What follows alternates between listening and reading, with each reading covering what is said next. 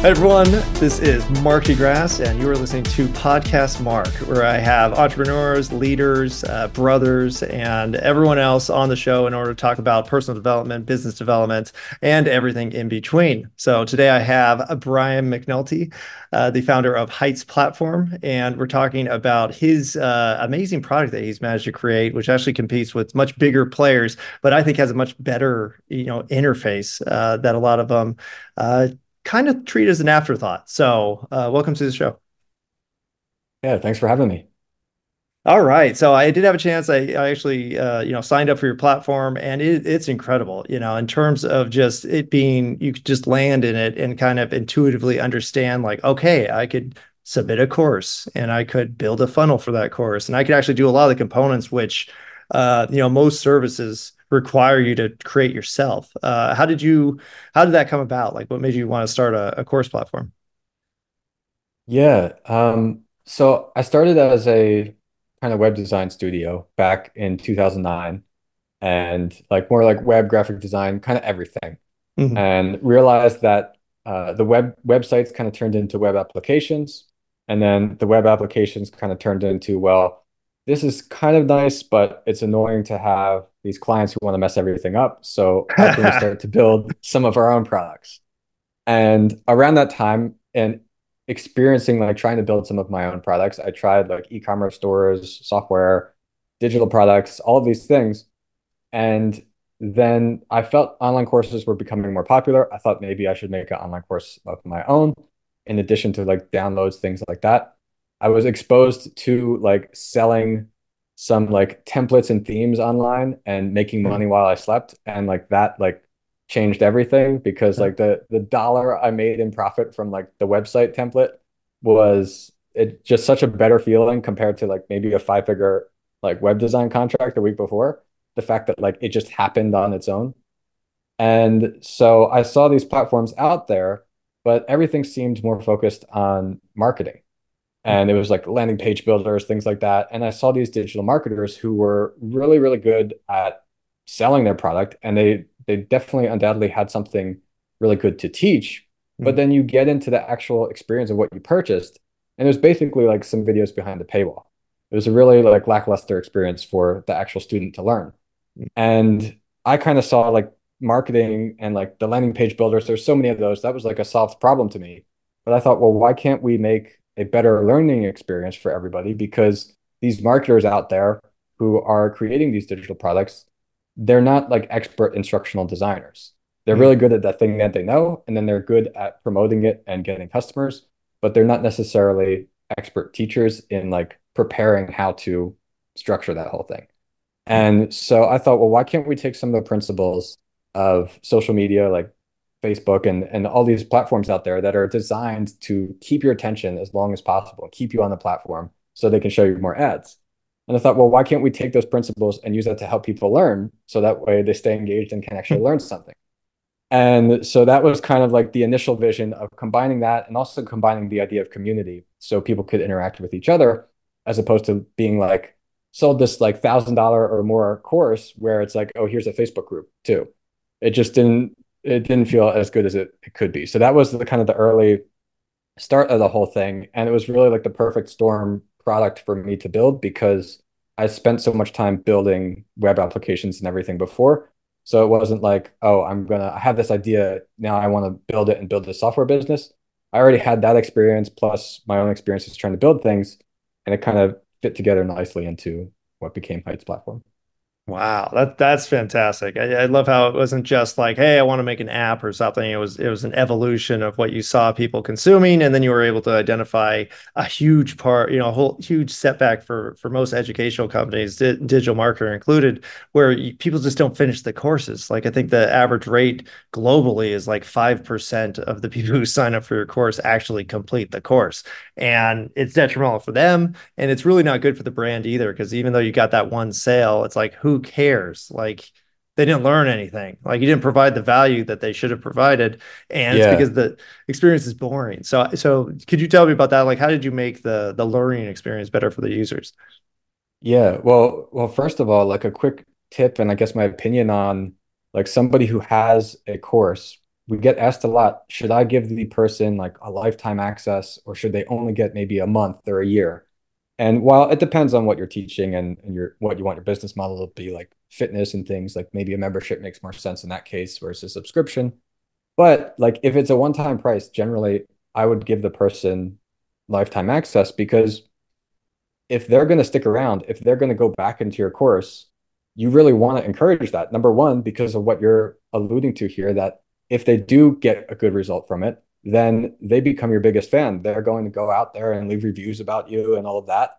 And number two, if you have some kind of community element, then what happens is then they can go and share advice to newer students and actually support your whole program as it grows further. Mm. So the way that we implement that kind of in Heights platform is partly that community aspect that we've got that integrated with everything. But one of the bigger things, we have features like gamification and badges that points and badges students can earn. One of the bigger things that's unique is a feature called projects. And that's Mm. the idea that you go through this course and then you're taking it because you want to get some specific result. So after you complete the course, then there's this project area that you can use as a creator where, like, let's say that the course is how to build a mobile app. Then the project would be build your first mobile app. And you instruct the students like, okay, you went through the course, now here's what we have to do. And the students can then post their work and share it with everybody to say like, okay, this is what I did after going through the course. And um, they get to go and actually comment on each other's posts and also vote on each other's posts. And Ooh. it's almost like a Reddit style kind of board of how that works. And that is kind of taken from the idea of like video games that you play some kind of video game and there's like the main storyline and then there's like this end game content or the replay value of why you Mm. would continue playing that game. And we viewed like implementing projects and communities as a solution to that, where like the course is the storyline of the game, and then the community and everything is what keeps the students coming back. Side quest. Yeah, exactly. That's so cool. And it seems so obvious, when you say it like that, because of course, you want people to get as much out of the course that you taught as possible, but a lot of times just having them implement it and share their work and doing all that kind of stuff, it's so many steps that you're like, you know what? That was good enough. And it's never good enough, especially if you want to keep that client. And we all know that retention is, should be the majority of your revenue because it's so much cheaper to get that business than to get brand new business. So I think you're pretty much perfect in regards to, or they're the most capable that I've seen in terms of platforms integrating those kind of things together, and I'm sure people are loving it. So let's say, let's just talk about the kind of transition, because I had an agency myself. I had always wanted to go into a service or something that was not me making custom stuff for people all the time, because that's, creatively exhausting. And a lot of times people don't appreciate it. So how did you make that transition from, serving clients to then transitioning into, more of a SaaS model? Yeah, that's a great question. So it was definitely gradual. It wasn't like an immediate Mm. thing that I said, like, I'm just switching this Done. off. I'm gonna fire all my clients. We did the one approach of like slowly raising prices and thinking that would detract. Stop. It didn't, which is great. So if you are in like a service-based business model and you're considering that, you can try raising your prices. But what we did is the first goal was like, how can we make it 50-50, where like we Mm. get 50% of our time for our own projects, 50% on the normal client work. And that was the kind of first thing that I would figure out how to give myself extra time to work on these other ideas. And eventually some of them did okay. Heights was not the first other like product of my own that I built.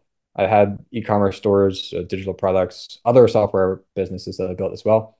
And those didn't do like spectacular, but they did well enough that they could provide some kind of stability to let me slowly get away from the client work.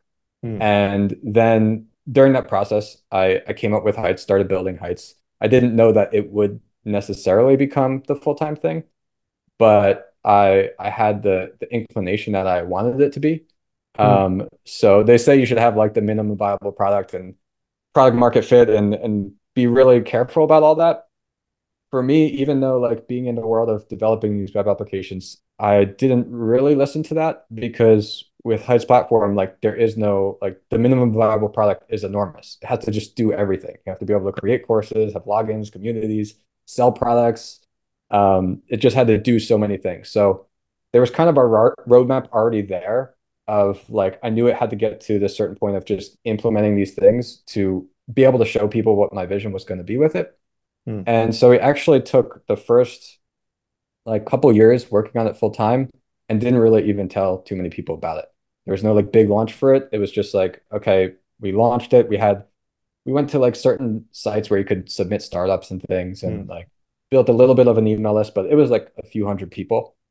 And then the first entire full year, we just kind of continued to work on the features that we knew we had to do. And we did like some organic marketing, blog posts, things like that to start attracting some trials and clients. And we just took those early clients and trials just to try to get some feedback and think like, okay, is there anything where we're wrong, anything that they need that we're forgetting? And it wasn't, that was from like end of 2018 to end of 2019. Hmm. And then it wasn't until end of 2019 that we decided like, okay, we're going to make this big marketing push now and actually kind of reveal this more to the world. And we did that first actually with a lifetime deal on Hmm. AppSumo.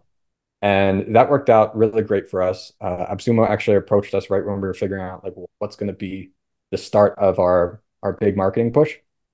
And I talked to some other founders who had done these kind of deals in the past, and they kind of instructed me on like how for them the best thing was getting that early word of mouth and like kind of kickstarting that. And I would agree that that's really what it helped with a lot of just being able to suddenly have essentially in 1 month we had thousands of users. And now we just have that of like people talking about us that otherwise that would be really expensive to acquire or kind of start for yourself. So my goal with this whole thing was to be a bootstrap company and keep it that way. It still is right now.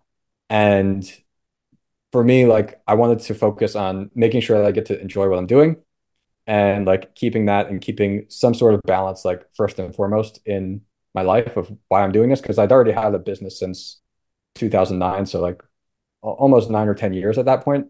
And like I gotten certain freedoms that I didn't want to like give up and turn it into like having to answer to Hmm. investors.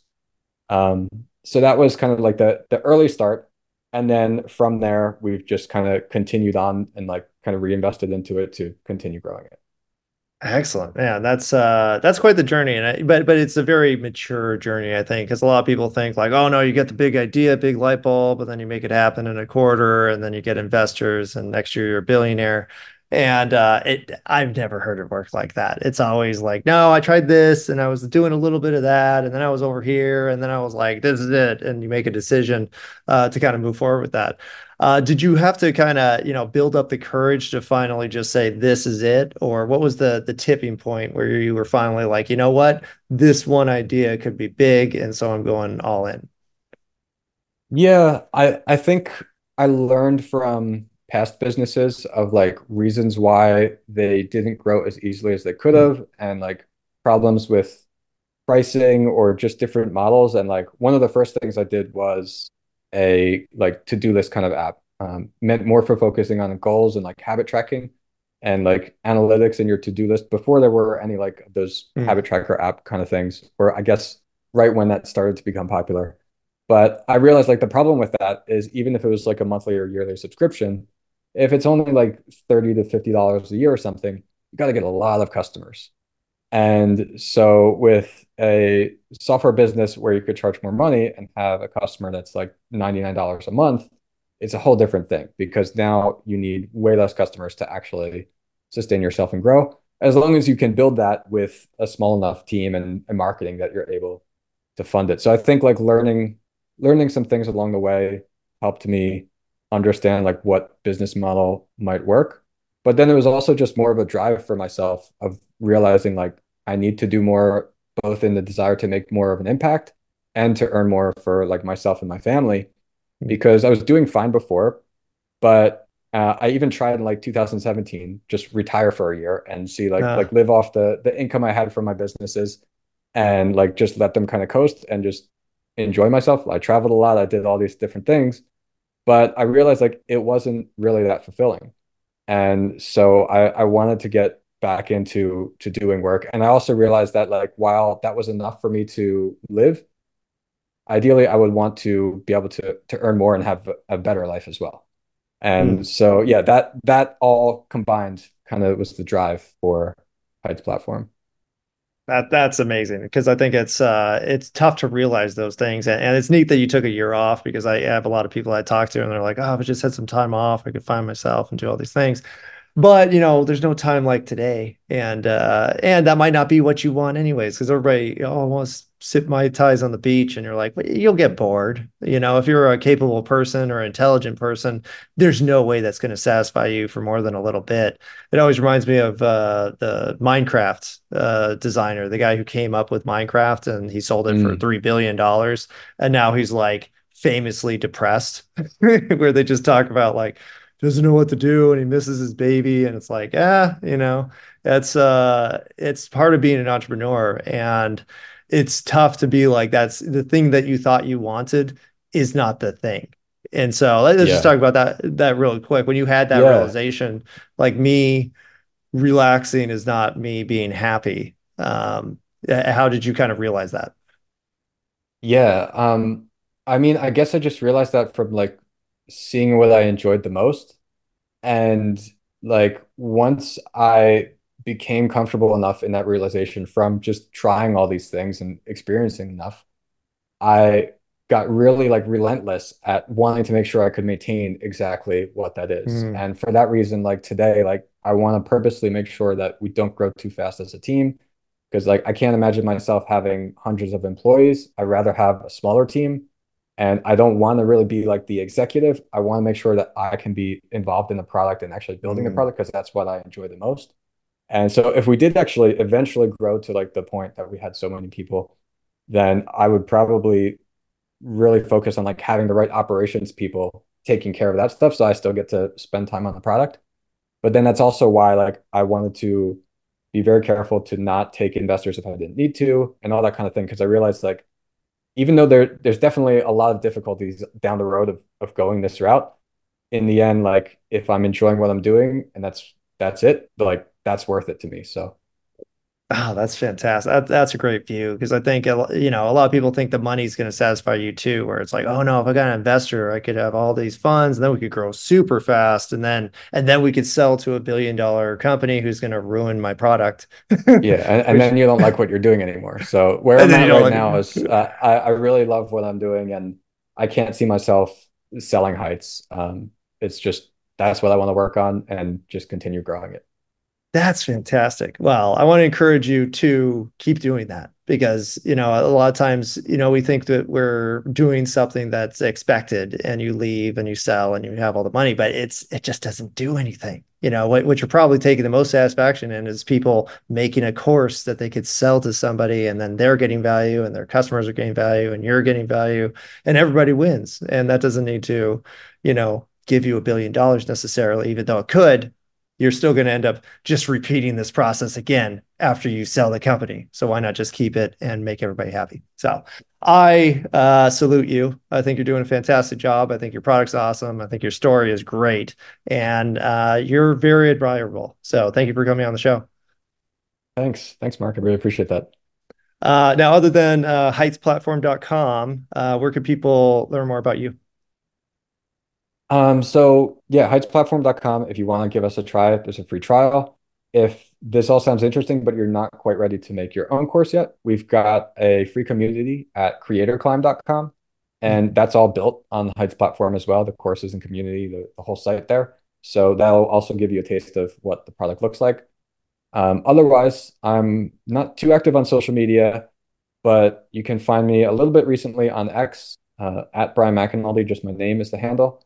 And on YouTube, I post on the Heights YouTube channel at Heights Platform. We have a podcast there as well where I interview entrepreneurs. Excellent. Well, I'm going to be on the platform too. I think next time I set up a personal course, I'm definitely going through you guys because I've messed around with it a bit, but even the stuff you talked about today, I'm like, holy crap, I could do that too. So I'm going to go test it out and hopefully people will see my courses on there soon. So keep an eye out for that. But thanks again. You have a great story and I wish you well. Awesome. Thanks, Mark.